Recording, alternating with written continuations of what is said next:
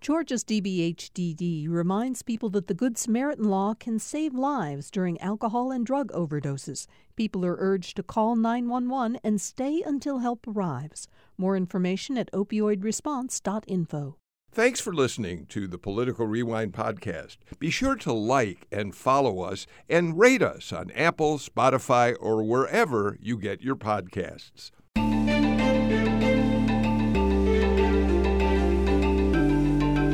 Thank you all for being here for the Friday edition, the end of the week of Political Rewind. I'm Bill Nigut. Let's get right to the panel. We're going to talk about money in politics today. We're going to give you the latest on what's happening with Marjorie Taylor Greene and the effort to disqualify her from running for re-election. And we'll look at this strange story about why suddenly automatic voter registrations plummeted dramatically. Some are suspicious. Others say it was a glitch in a state website. We'll talk about that and a lot more, excuse me, with a great panel.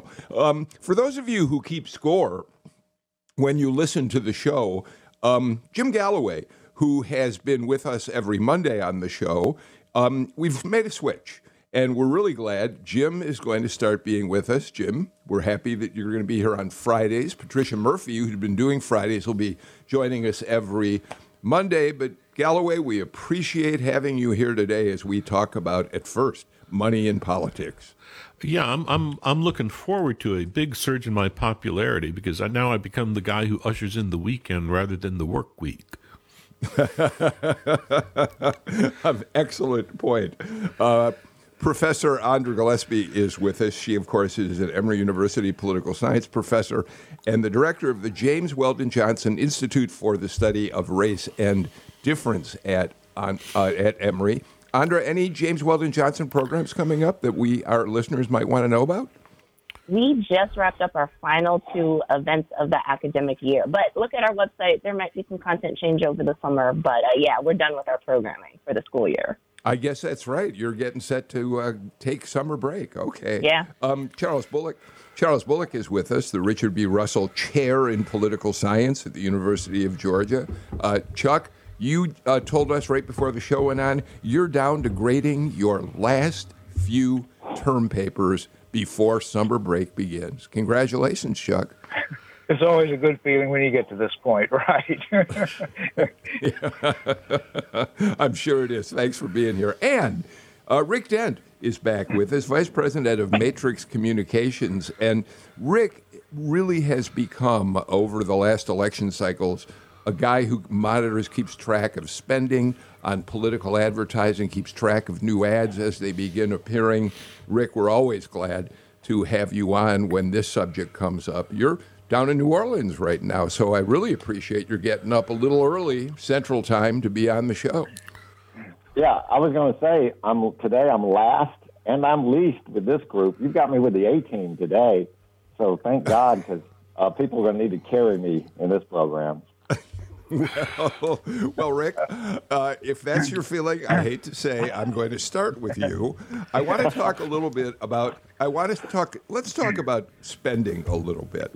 And let's start by talking about spending in in the gubernatorial campaign, both the Republican and Democratic campaigns, Perdue, Kemp, and of course on the other side of the aisle, Stacey Abrams.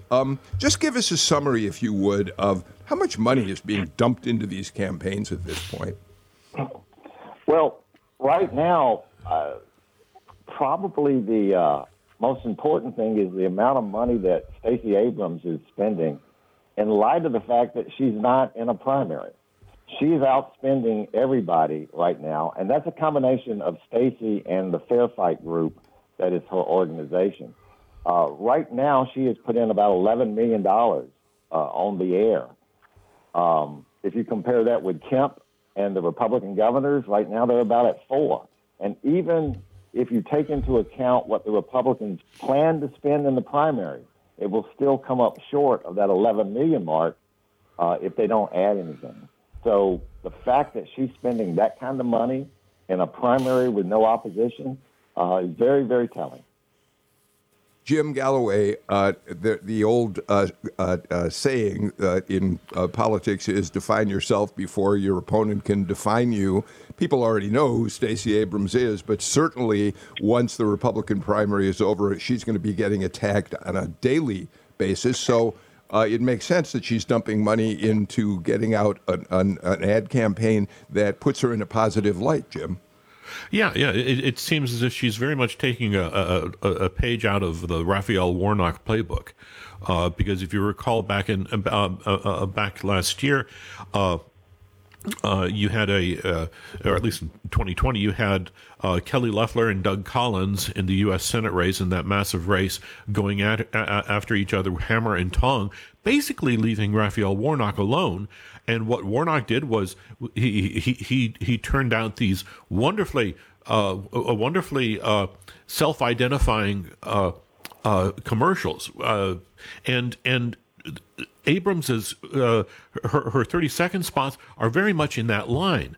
The one that I've seen most recently has her with a white female independent, where they're chatting and exchanging ideas. It's a very disarming spot.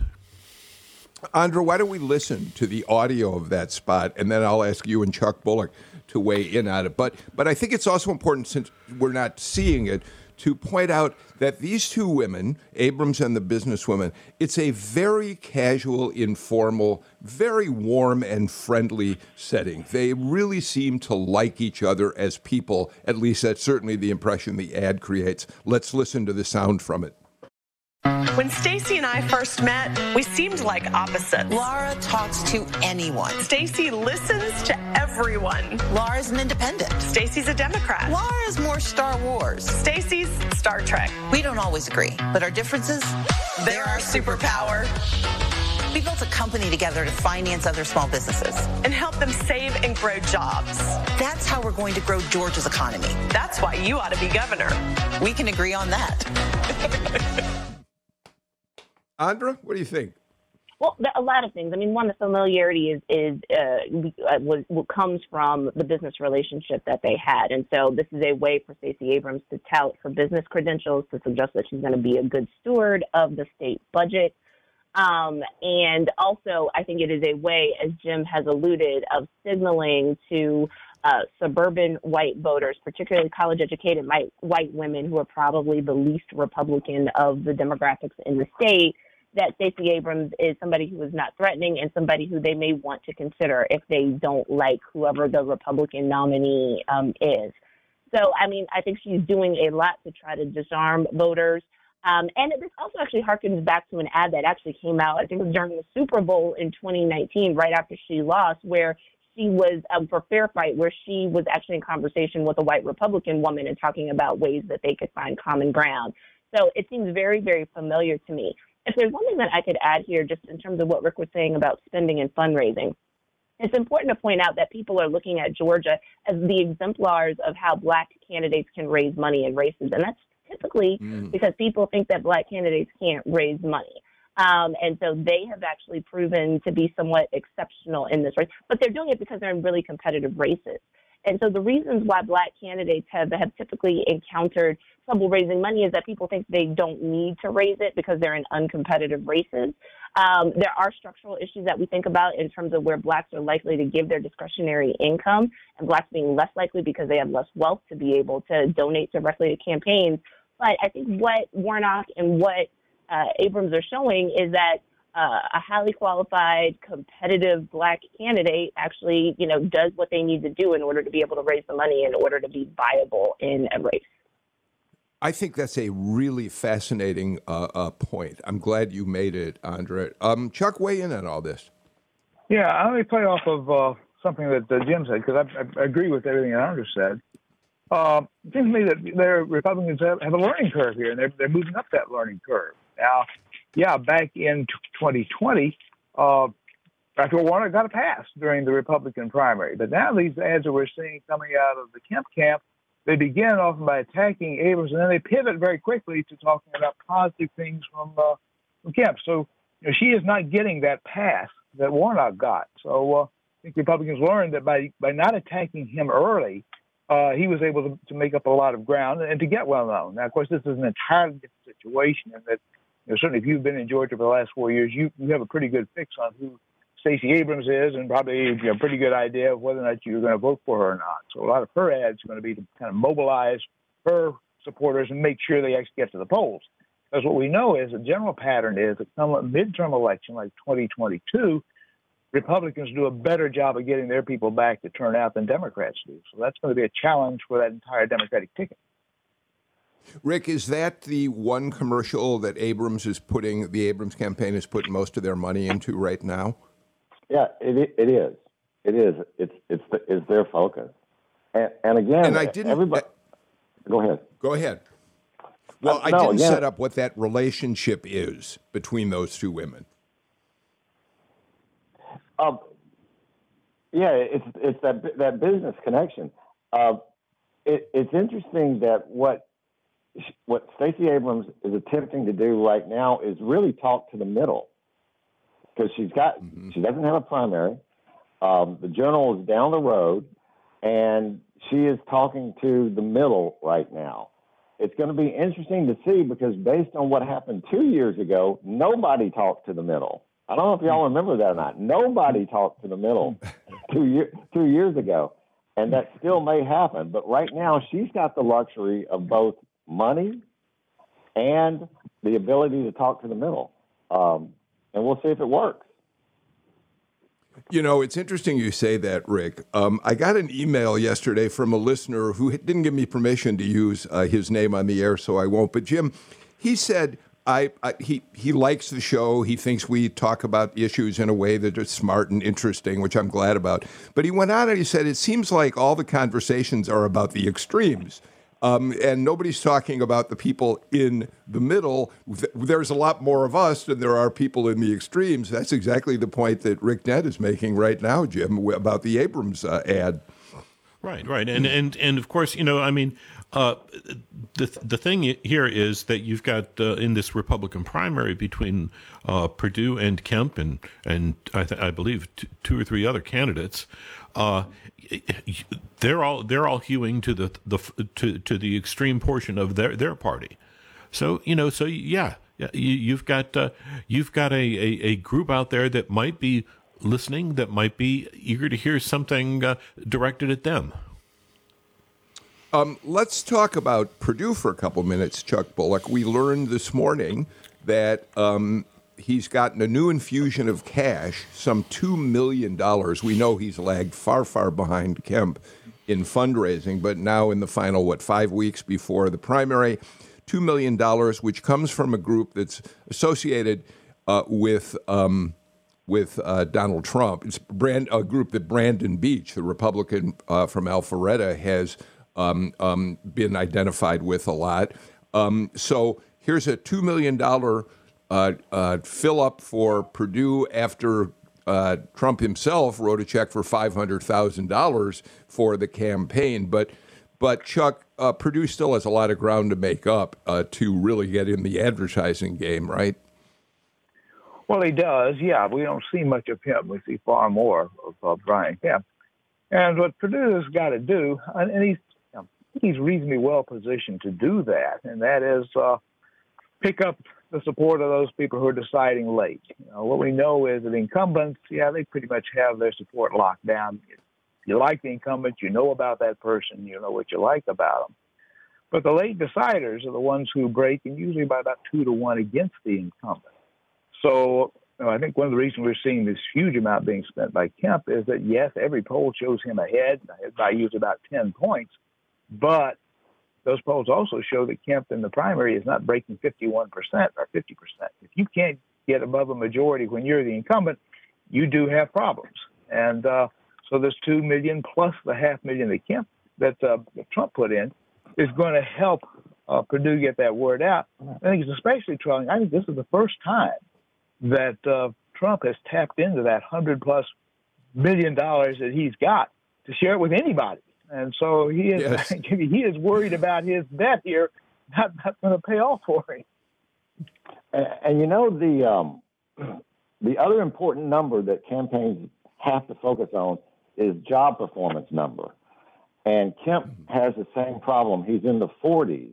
And it's really about common sense, Bill. That is, if only 42% of the people think you're doing a good job, why would 50% vote for you? All right, let's listen to a Purdue ad, Andra. This is the new Purdue ad.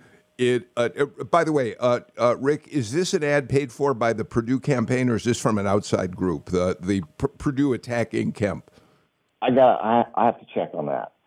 I can't remember. Okay, Andra, let's listen to it, because to hear the new Purdue campaign, it's clear that Brian Kemp is responsible for every single thing that is wrong in the universe today. Let's listen to the audio of that TV spot. Illegals flooding our border, skyrocketing gas prices, crippling inflation, the brink of war. Folks, that all started right here when Brian Kemp sold us out and allowed radicals to steal the election. Kemp is just another establishment politician who fought Trump. Enough is enough. I'll make sure our elections are never stolen again. We'll eliminate the state income tax and stop the woke mob from indoctrinating our kids. It's time to fight back. Wow, Andra, lots to unpack there. Why don't you start us off? Well, so I saw a little bit of this ad. I was distracted, so I wasn't watching the whole time. And so if I recall, this is the ad where you see the jean jacket again, right? So part of this is populism, and part of this is anger. And so he's trying to tap into anger to mobilize Republican voters who are likely going to be more right of center because it's a primary election. And that's going to be his strategy to try to get to 50% plus one. And so, I mean, he hit every touch point. He is endorsing the big lie, which we already knew he was doing, right? And what he's hoping is that riles up a certain segment of the Republican base enough that numerically he can make up the gap that's between him and Brian Kemp right now, and then use that to be able to ultimately beat him, whether it's in the primary or in the primary runoff election. So, I mean, it seems very straightforward. I think the big question is, when you're misrepresenting certain types of things and then, basically saying that none of this would have happened, if Donald Trump were president. And that's Brian Kemp's fault because he didn't overturn an election that he couldn't overturn. I think that, that's the normative problem here. Yeah. Yeah, it's I don't know that I've ever seen a 30-second spot that is so angry. It's just, it is, and I'm not sure that it kind of coincides with what we've got going in the general population here. Now maybe you do have maybe you still have that fervor among the hardcore Trump loyalists. But I mean, we've seen Trump rallies diminish in size. We've seen them kind of diminish in enthusiasm. And obviously, this is an effort to stoke it, but you have to have something there to stoke. And I'm not entirely sure that that's there yet. No. Chuck, I think the question is, can you really lay all of these issues at the feet of Brian Kemp and expect voters to believe you? Angry voters are looking for somebody to blame. So if you're angry, this does resonate with you. I'll tell you what's really interesting. My colleague who runs the SPIA poll did a controlled experiment where he told half of those people whom he surveyed that Trump had endorsed Purdue, and the other half he hadn't, and it only made 2 percentage points difference. So expecting to be able to simply say, Trump endorsed me and this is going to get me elected, yeah, that'll work if you are running as one of those unknown folks. Say, for example, the person who was running down there for insurance commissioner, I mean, it added, I think, 40 points to him to know who Trump endorsed. But when you've already got a fix on who the two candidates are, the Trump endorsement, it turns out, is not that magical. And by the way, Bill, Bill, ahead. that is I looked it up. That is a Purdue ad, so that's coming directly from him and not a PAC. So let me ask you a question to follow up on what Chuck just said, Rick, is we haven't seen the first ads for David Perdue had almost no Purdue in them. They were Trump looking in the camera saying, this is my guy, vote for him. We haven't seen Trump come back. The question is that because Trump is hedging his bets, he's said in a couple of interviews, maybe this guy can't win. Or is the Perdue campaign looking at it and saying, well, maybe we don't need to put Trump front and center right now? I know we don't have an answer to that definitively, but what's the speculation? Look, Trump is in a win-win situation because he's Donald Trump. If Perdue wins, Trump gets all the credit. If Perdue loses, he's going to crap all over David Perdue and say what a horrible candidate he was, what a horrible campaign that was. I had nothing to do with that disaster in Georgia. The other thing we're seeing, though, in other states, that other Trump-endorsed candidates in the South are struggling as well.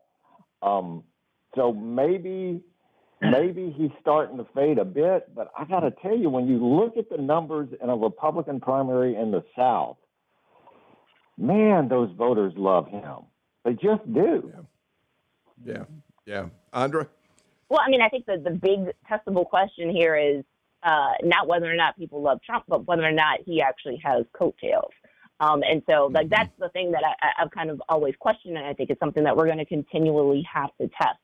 So this is going to sound weird that I would bring this up as an analogy, but this actually reminds me of one of the things that I talked about in my first book on Cory Booker. So in 2006, when Booker runs and actually wins the mayoralty in Newark, he had pushed Sharpe James, the incumbent mayor, out of the race, and so there was a big scramble by the second candidate who was going to oppose Booker, Ron Rice Sr., to get the endorsement of Sharpe James. And so he was pining for it. He waited to get into the race until Sharpe James was going to be out of it. There was all of this stuff that Rice tried to do.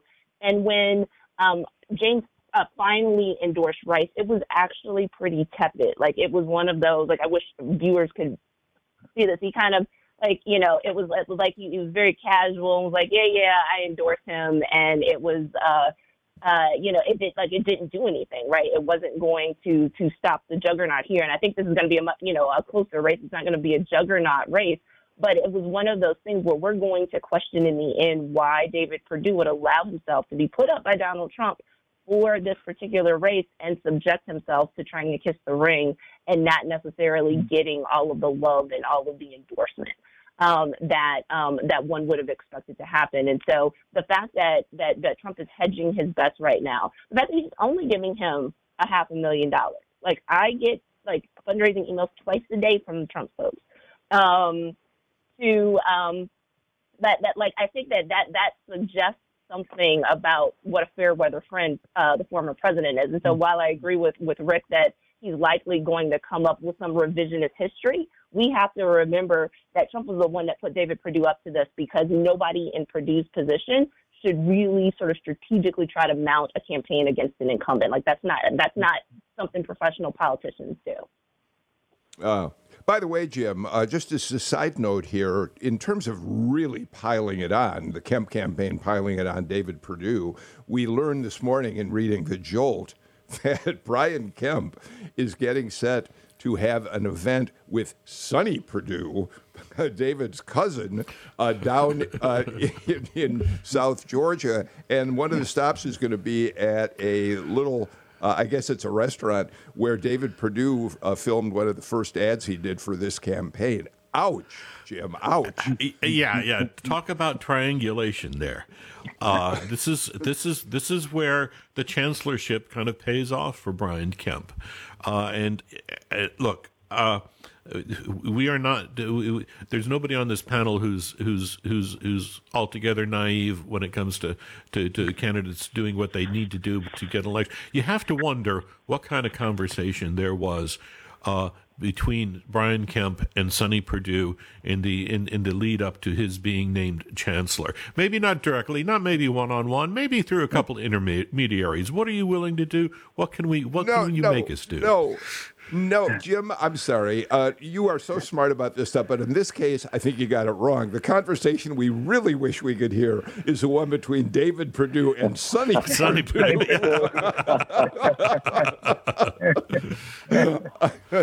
All right, before we take a break, I want to do one more thing. Rick, you sent along to us, and by the way, I'm so grateful that you continue to feed us these commercials so we can keep up to speed on them. The Kemp campaign released a minute 30 spot that I think they're breaking up into shorter spots. Right now it's online, but they can use it for TV in shorter forms. And it praises Kemp for his handling of the pandemic. And we hear different business people talking about why they're grateful for Kemp. I'm just going to, I just chose about 30 seconds or so of that longer spot, but you'll get the idea. Let's listen to it and then talk about it a little bit. Having Brian Kemp as governor was a godsend because he was not afraid to tackle the tough decisions. Dr. Fauci and the media was attacking Governor Kemp for letting us reopen and opening the state back up, and Governor Kemp listened to us, the people, and he was right. Brian Kemp, he took a lot of bullets for the people of Georgia. In my mind, Governor Kemp was the hero throughout COVID. He opened us up. He allowed our kids to go back to school. He allowed my husband to go back to work. He allowed us to start living our lives. Governor Kemp was listening to my family. He was listening to what we needed. Brian Kemp has courage. For him to step out and say, hey, we're going to do this, I think it took a lot of backbone. Rick, courage, backbone, a godsend. And in a strange way, Rick, this sort of like in the Abrams case where she's painting the most positive image of herself that she can, in a way, this is an effort by Kemp, I think, to indemnify him against accusations that may come at him from Democrats for the many deaths that we had from COVID, the issues with schools, not knowing whether they can open or close.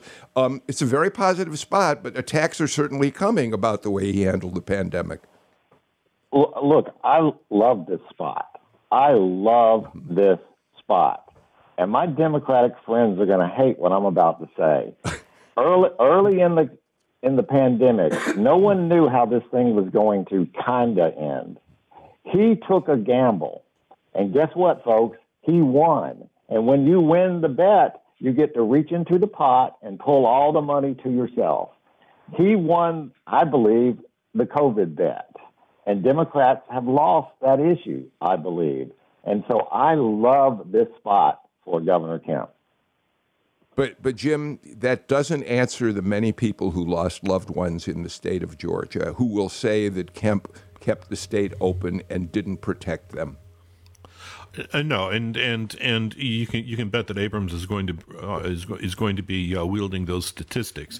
A couple things on this, and I don't think it was not in the clip that you played, Bill, but I think there's a line in that 90 seconds where you have Kemp defying Washington, which I thought was a wonderful way of dissing Donald Trump without dissing Donald Trump. Because if you remember, Donald Trump, I mean, Brian Kemp wasn't just criticized in the media and by Democrats.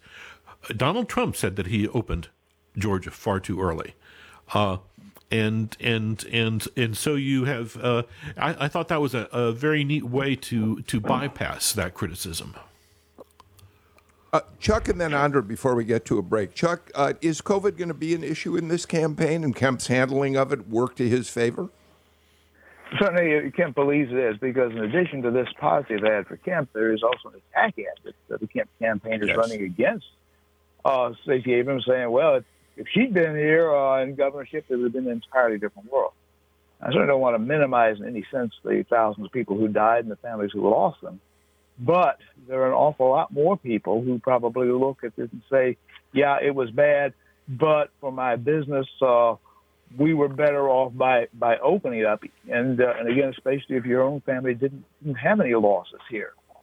So, yeah, I think Rick is right. This is a winner for Kemp on this.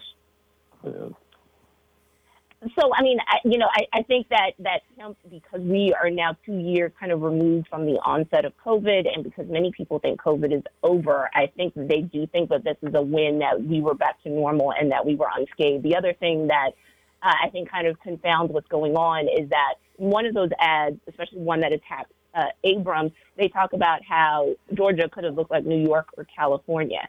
And the confounding part about New York and California is that if we look at the death statistics, so I'm looking at Statista.com right now, one, Georgia ranks 12th in terms of number of deaths, which is not great, and I assume that Abrams is going to bring that up at some point, but New York is 13th. And so for all of the crackdown and lockdown efforts, to some people, New York doesn't look better than Georgia. People would compare California and Florida all the time. And so because of that, right, Kemp can now say, right, I ended up doing the right thing. The problem is that nobody knew what was the right thing. And at the time, it looked risky.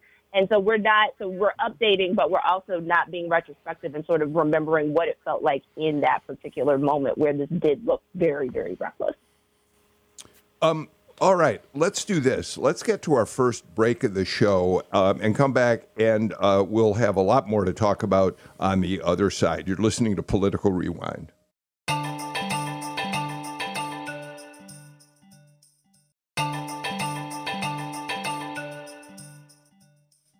Welcome back to Political Rewind. Jim Galloway, Andra Gillespie, Chuck Bullock, and Rick Dent join us today. We're going to move on from the advertising campaigns and the money in the races right now. If you're listening to us live at about 9:35 or so in the morning, I should say that the administrative judge is now beginning to hear the arguments that are being made as to whether Marjorie Taylor Greene should be disqualified from the ballot in Georgia because, according to plaintiffs, she was aided and encouraged the insurrection. It's an interesting case because at this point, it is in the hands of an administrative judge who will hear arguments from both sides and testimony from Marjorie Taylor Greene, and he will make a referral to Brad Raffensperger, the Secretary of State, who will have the ultimate decision as to whether she should be on the ballot or not. Now, all of that is nevertheless controlled by a federal case that's still underway, in which the question is whether or not the Section 3 of the 14th Amendment actually applies to so-called insurrectionists since the Civil War. It's complicated, but I think you all understand it fairly well. Jim Galloway, I'm watching on C-SPAN right now. The hearing has begun. Stephen Fowler for GPB is there. He says that this thing could go on till 3 or 4 this afternoon. And by the way, Matt Gaetz is apparently sitting with Marjorie Taylor Greene, Jim. All right. So we've got a real show going here. Listen, I've got my doubts as to whether this is going to do what the litigants are proposing that it does. Number one is it seems to me that insurrection, to say someone participated in an insurrection or a rebellion, there has to be a finding of fact first. And I'm not sure this is a venue for finding fact. But if your object is to get Marjorie Taylor Greene on a witness stand under oath to question her about what happened on January 6th and where she was and what she did, that may be a gain for the litigants. And Chuck, that is one of the things at the organization. It's a national liberal organization that has challenged candidates in several states, incumbents in several states, including Madison Cawthorn in North Carolina. And they've said that. They want to get these people on the record, Chuck. Yeah, okay, so they get them on the record, and Marjorie Taylor Greene is going to raise several million more dollars off of this by being on the record and the publicity she's going to get from it. Yeah, so she probably would have paid for this. So maybe they ought to charge her as part of an in-kind contribution for this opportunity she has to broadcast her beliefs. And there are obviously a lot of people who believe everything that she's likely to testify to today. So I guess it's maybe good to be building the historical record here, but it's hard to imagine that she would be kept off the ballot. And if indeed this case and she were kept off the ballot became a standard, then there are going to be an awful lot of people, beginning with Josh Hawley, the senator from Missouri, working your way on down, who would not be able to be on the ballot because, they did support, at least orally. They did not go participate. They did not kind of attack the Capitol. If she'd gone into the Capitol building, then I think you might have more of a case here. But by simply saying she agrees with it, I don't think you can keep her off the ballot with that. Andra? So I agree with Chuck that like if it's just she agreed with the rally or even agreed with storming the Capitol, that there probably isn't anything here. And I think that the timing of this matters. So I think they're trying to do this to say that they tried to prevent her and others that they're doing this to from being able to appear on the 2022 ballot. From a substantive standpoint, I actually think that this is a little bit premature. Because we don't know sort of what the January 6th committee in Congress has found. We know that there are members of Congress, whose texts, are now in the hands of the committee. I have not heard yet that Congresswoman Green's, texts or emails are a part of this discovery. But if we knew that some of her written materials were actually a part of this investigation, and she could be tied directly to it, I think that actually makes the stronger case for this. I think ultimately, at the end of the day, the more effective way to repudiate people like Green, Gosar, Boebert, Cawthorn is to subject them to the vote and to have their voters vote them out of office, because what this is actually giving is an opportunity for them to play the victim card. And they will play the victim card and talk about how beleaguered and embattled they are, by the woke left who's trying to go out to get them and not take responsibility for, supporting and endorsing ideas that have actually, shaken the very foundation of our democracy. So I'd rather this be handled electorally. I think a legal route makes sense if it turns out that there's an actual smoking gun that actually ties her directly to the planet. So, Rick, all of what's just been said by Jim, Chuck, and Andra certainly resonates with me. But yesterday on our show, we had a very extensive conversation about this, and there was a consensus among the panelists yesterday that, as unlikely as it is that she will be thrown off the ballot, that there's a matter of holding someone accountable for the way in which they've talked about insurrectionists, the way they've talked about the country, the way they've talked about stolen elections. Now, of course, Galloway makes a great point. There's got to be a finding of fact on Andra, too. That may not be the case here. But holding her accountable for the way she has behaved and talked may be as important as whether she ends up being thrown off the ballot or not, just to get it in front of a court of law, is my point. Here's the problem. Number one, her voters, in a large majority, agree with her, number one. Number two, she is a tornado, and you don't give heat to a tornado. And like the panel has already pointed out, this is going to make her stronger. It's not going to help. If the idea is you're going to hurt her, you're not hurting her at all. And then finally, I guess I'm old school because I don't like taking candidates out on technicalities and rules. Beat them on the issue at the ballot box. If you can't, you go away. If you win, you win. But this kind of stuff, like I said, you're playing with a tornado, and you're going to make it stronger. Jim, you want to get a last word in on this?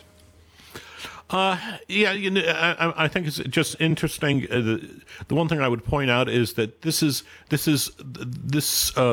whole hearing is a result of a single judge's decision, Amy Totenberg, on the federal district, and you had a similar case in North Carolina against Madison Cawthorn that was dismissed by a single case. I haven't. This is one of these things where you want to see if this goes up the chain, and you want to see if this is going to be appealed in any fashion by parties in either state. Let me very quickly. The federal judge in North Carolina said that Section 3 of the 14th Amendment, which was first ratified to keep members of the Confederacy from running for federal office, was in fact no longer valid because Congress had gone on and passed a measure that indemnified anyone moving forward after the Civil War from being having this this section of the amendment apply to them. The federal judge in North Carolina said that was true. Amy Totenberg said, no, I disagree with him. In fact, this can be applied to insurrectionists or people who support insurrection moving forward. And that's the legal case. I think I've got that right, Chuck. Yeah, I think so. Yeah. So, I mean, if this would really go forward, then it's the kind of situation where you may have disagreements in two circuits. And that's the kind of case the Supreme Court would take, but that's a long way off and certainly not going to impact this year's ballot. One other quick thing, and then we're going to take a break and go on to other subjects. But Andra, it is fascinating that in the end, it is Brad Raffensperger, the man who showed some integrity in standing up to Donald Trump on election fraud issues, who is the one who's going to get the decision from the administrative judge and have to decide for himself whether she should be on the ballot or not. I don't like making predictions, but I'm going to make one here. He's not going to poke the bear on that one. So, if it has to come down to him, she's on the ballot. All right, let's do this. Let's get to another break. Oh, let me point out that, as I said, we're live now at 9:45 on a Friday morning. Stephen Fowler is in the courtroom for GPB, so you'll hear about the outcome, or as close to an outcome, by later this afternoon on All Things Considered. So let's do this. Let's get to our final break of the show and come back with more on today's show.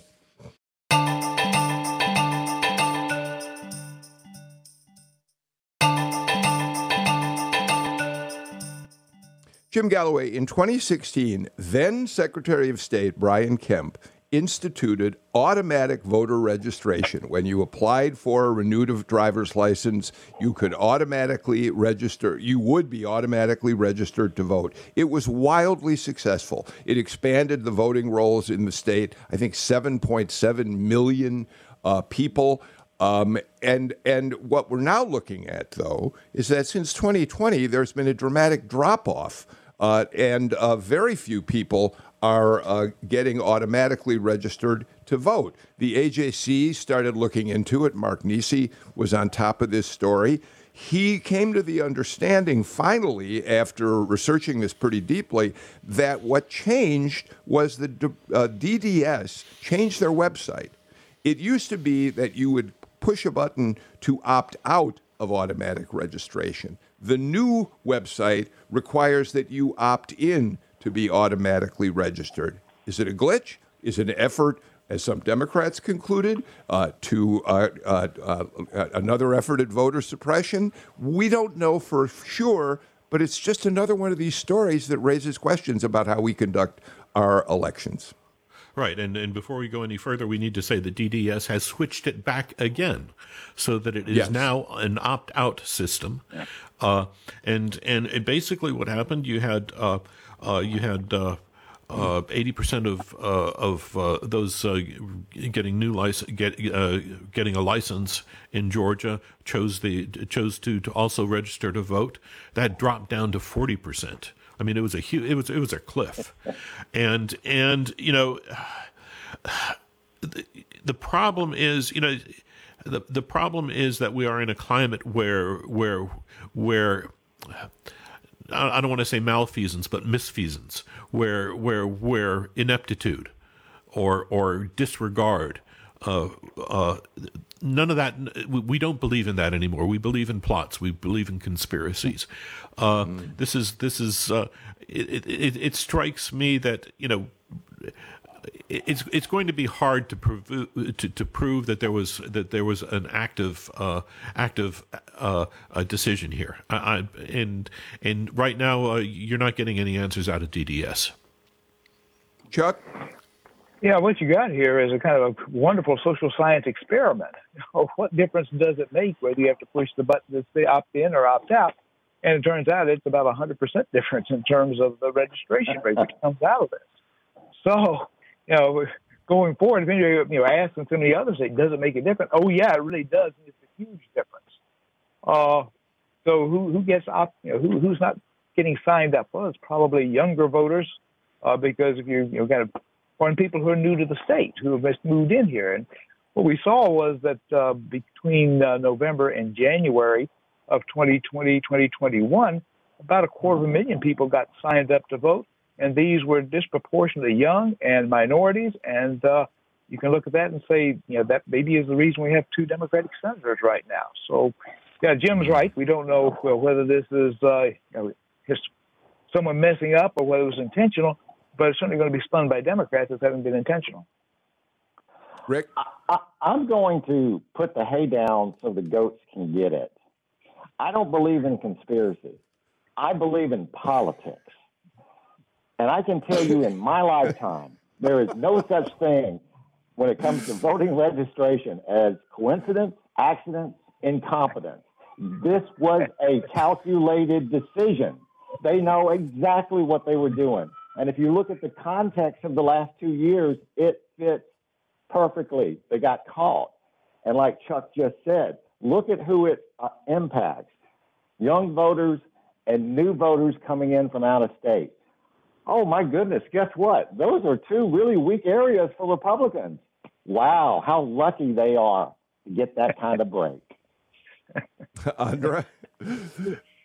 I love Rick's cynicism, and I agree with I've done it too long.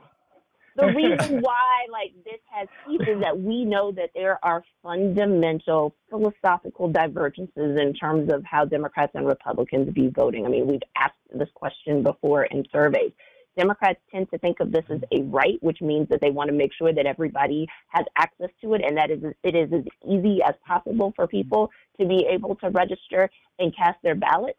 And Republicans framing it as responsibility think you need to put a little bit more work into it. And they're certainly not going to make it easier for people who they think are disinclined to support them from being able to have an easy run at being able to cast a ballot, especially now that we know how effective this is at getting new people. I mean, the funny thing is that registration and turnout are 2 different things. It's the first step.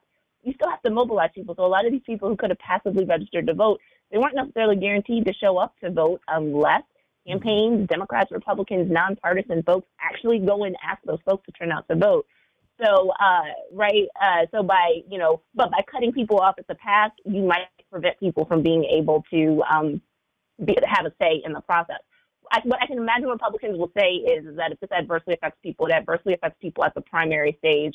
Right, so this isn't necessarily a general election issue. But the challenge that I think we're going to have here is how do we reach those voters, those potential voters who got their new driver's license during this period where the opt-in wasn't, the opt-out wasn't in effect. And, are these people now going to be able to kind of, be able to register and to have their say in the votes? But we wouldn't expect a conspiracy or we wouldn't think political calculation unless we had seen it happen before. And I think this really goes to show what people are talking about when they talk about facially neutral ways that have disproportionate effects on other people and also ways that bureaucracies can be leveraged to do harm against people and why these things are not totally innocent just because it looks like some clerk was doing it behind the scenes. Yeah. Jim, there is an irony here, of course, in that it was Brian Kemp, as Secretary of State, who instituted automatic voter registration. I think Sam Olens was Attorney General at the time, our friend and a frequent panelist on this show. And of course, the voter roll swelled enormously because of that.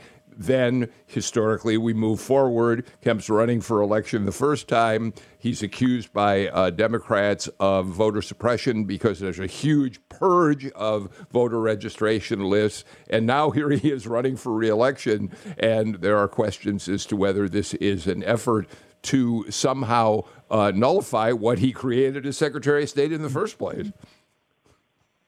In a way, it does Kemp's defense during those years, during that last campaign, when it came to Abrams's accusations of voter suppression, was he could point to the Georgia's automatic registration and say, "I did that." This does kind of sully it. And what's more, the purges of voter lists that he did, they were driven in part by discrepancies between voter registration lists and driver's license addresses. Right. And so that is undercut too. All right. Thank you for that conversation. With the couple minutes we have here and with the expertise on this panel, I don't want to let one last issue go without discussion. Chuck, let me start with you on this.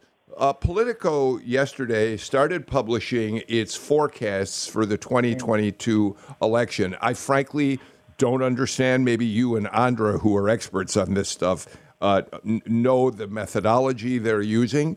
But let me just throw out what they've said about Georgia.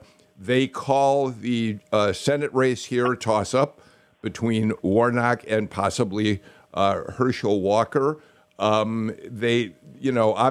they say that Warnock has a slight advantage because he's an incumbent, but they do think it's a toss-up, and I guess so do most prognosticators at this point, Chuck. But then to add to this, at the same time, Steve Shepard, who does this for Politico, he shows the Senate leaning Republican, the House likely Republican. Governor's races are going to be are not going to change the differentiation between Republican and Democrats. So just take all that on. Start with the fact it is a toss-up in the Senate race here, right, Chuck?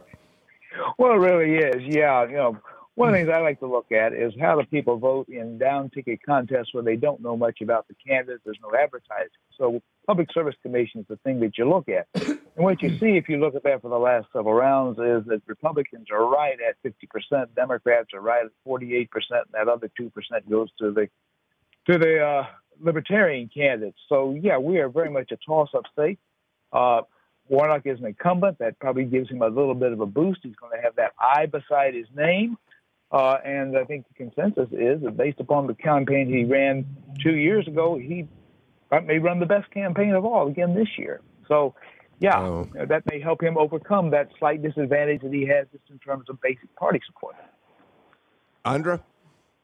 To add to that, I expect that there's going to be party line voting in the state. And so because there's going to be party line voting, turnout matters. And so I'm going to be paying attention to mobilization and the ground game here. If there's one thing that I could just quibble about in terms of the rubric that Politico puts out, they have one measure that's called candidate quality, and it's electability. And so what it's basically looking at is what's the correlation between the candidate's vote in the state and then what the top ticket. So basically, what did the presidential vote look like in the last election? Okay, that's not how political scientists define quality. The electability thing, I think, does kind of matter here. And I think that party line voting does matter. And because we saw something that was really close in 2020, we expect that there's going to be a kind of within 5 at least race kind of this time around. And so it's just going to be a question of which side gets their people to show up to the polls, in November, that I think is going to determine the outcome of not just this race, but also the gubernatorial race as well. What a great conversation with all of you again today. My thanks to Andra Gillespie, Chuck Bullock, Rick Dent, and Jim Galloway. We're completely out of time for today's show. We'll be back again on Monday. In the meantime, I'm Bill Nigut. Take care and stay healthy. Bye-bye, everybody.